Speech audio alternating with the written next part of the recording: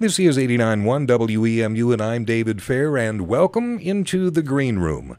Dakota Access and Keystone out west, the Line 5 pipeline in the Straits of Mackinac, and in Washtenaw County, the Rover and Nexus lines. All across the country, people are becoming more aware of pipelines and, in many cases, protesting them. In a special Green Room series, Barbara Lucas is going to explore the various perspectives on pipelines. Are they symbols of an extractive energy system that is unsustainable, or a crucial component of a healthy economy? In this first installment, we narrow our focus to explore the question, why are there so many pipelines? We hear a lot about oil and gas pipelines, but being underground, we don't often see them. I did manage to catch DTE's Nexus pipeline being buried on the east side of Ypsilanti. It was impressive. Huge machines lowered the 3-foot diameter pipe into a long trench 3 feet underground. When completed, Nexus will run for 255 miles. And apparently there's a lot more like this under our feet already. And then this is the pipeline map. David Halteman is Director of Emergency Services at Washtenaw County. This depicts both crude oil, natural gas, and proposed natural gas lines. Now, this proposed one is the Rover pipeline coming down through Washtenaw County on the west side of through Dexter Township all the way down through Freedom Township. It's Halteman's job to keep us safe should a pipeline leak or the fuel catch on fire. He needs to know the pipeline routes and what they carry. On the map here, you can see they're color-coded. We have red for the crude oil product and blue for natural gas. The lines crisscross the county and the state like a web.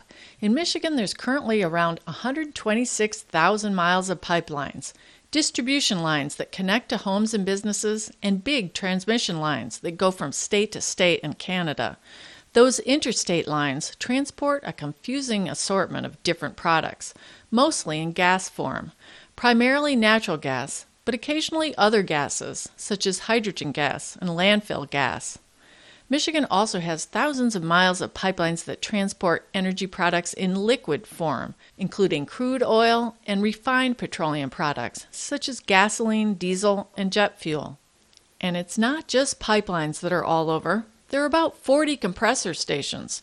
They keep the gas pressurized to move it along its route, like the one I stopped by on East Michigan Avenue in Ypsilanti. And wells.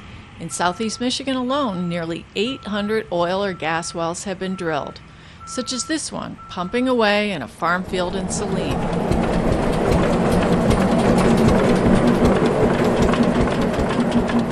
And underground storage.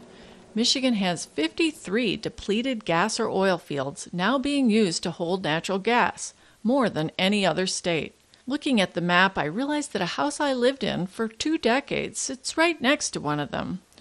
All this infrastructure in our midst is owned by a dizzying array of different companies. For instance, the 6 different pipelines in Freedom Township are owned by Enbridge, Amoco, Marathon, Wolverine, Panhandle, and Consumers Energy. And the web of infrastructure is growing. 5 more pipeline projects are currently being built in Michigan. And we're not alone. In the U.S., since 2005, there's been a 71% growth of natural gas production. DTE pipeline expert Steve Hof says that's because coal-fired power plants' days are numbered. In the electric generation sector, a number of utilities, pretty much throughout the Midwest and throughout the country for that matter, are facing an aging coal-fired generation fleet. Many of which are 50 to 60 years old and are much less efficient and much more costly to operate than newer technology, primarily renewables and natural gas. DTE's proposal to build a new natural gas plant in East China Township is part of this transition away from coal. Hof says not only are new pipelines needed to carry more gas, but to address a change in where the gas is coming from. We are quickly sourcing more of our natural gas supplies from the Appalachian region and less from areas like the Gulf Coast and the western portion of the U.S. He says that's because the Appalachian supply, fracked gas coming from Pennsylvania, Ohio, and West Virginia, is new and very productive. The Western sources are old and supply less. The other very important aspect of this is cost. So in the Appalachia Basin, natural gas can be produced at about 50% of the cost that it had been, that we had been facing from other supply areas. Michigan Environmental Council's Kate Madigan serves as director of the Michigan Climate Action Network.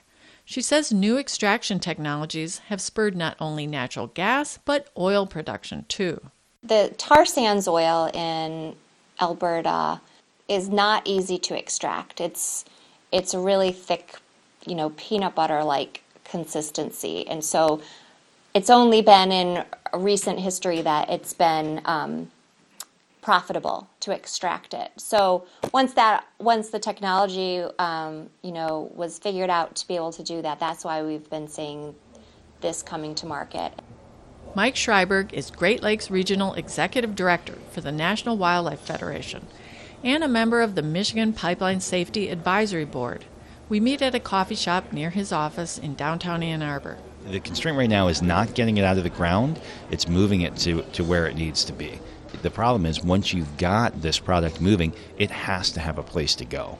And so it can be self-feeding in that way. There's got to be a way to move the product. It really can't sit because you have that backup. In fact, to relieve pressure to prevent a leak or explosion, gas may be released or vented at the pipeline or compressor station. Or burned off. That's called flaring.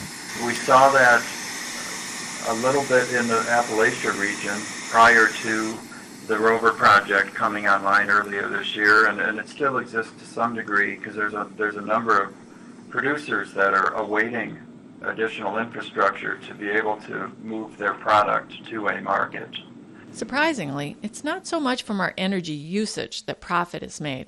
Here's DTE spokesperson Pete Turns. We charge customers for gas the same price that we pay for gas. So it's a direct pass-through. Apparently, more of the profit is in the new construction. Here's Mike Schreiber. They get, and it varies, but 10, 20% margins or something like that. So that's where their big money comes in, is in those infrastructure investments. And there was a time the system was set up because you wanted utilities to invest in infrastructure. Otherwise, you wanted to make sure that we had enough electricity for the grid and all these pieces. Where environmentalists see the profit motive behind pipelines, the fossil fuel companies see pipelines as serving the public good, providing inexpensive and reliable, domestically produced energy, fueling our cars, heating our homes, making the American dream possible. Ryan Duffy is a spokesperson for Enbridge. 30% of the crude oil on Line 5 goes to Detroit area refineries, and so that's used for cars and for jet fuel and all those kind of things. And then the 6,000 other products made from what's supplied off the lines as well. So there's a huge list. I mean, you'd be surprised. It's perfume, it's prescription drugs, it's all kinds of car parts. All of those things, to take vacations up to northern Michigan that we use, kayaks and fishing poles and all those kind of things. It's not just that so many consumer goods contain gas or oil-derived ingredients. It's that our factories are usually powered by fossil fuels. So regardless of whether it's made of plastic or corn or even ground-up recyclables, fossil fuels have been burned to manufacture and transport it. In fact, on average, 60% of our carbon footprint comes from the food and consumer products we buy.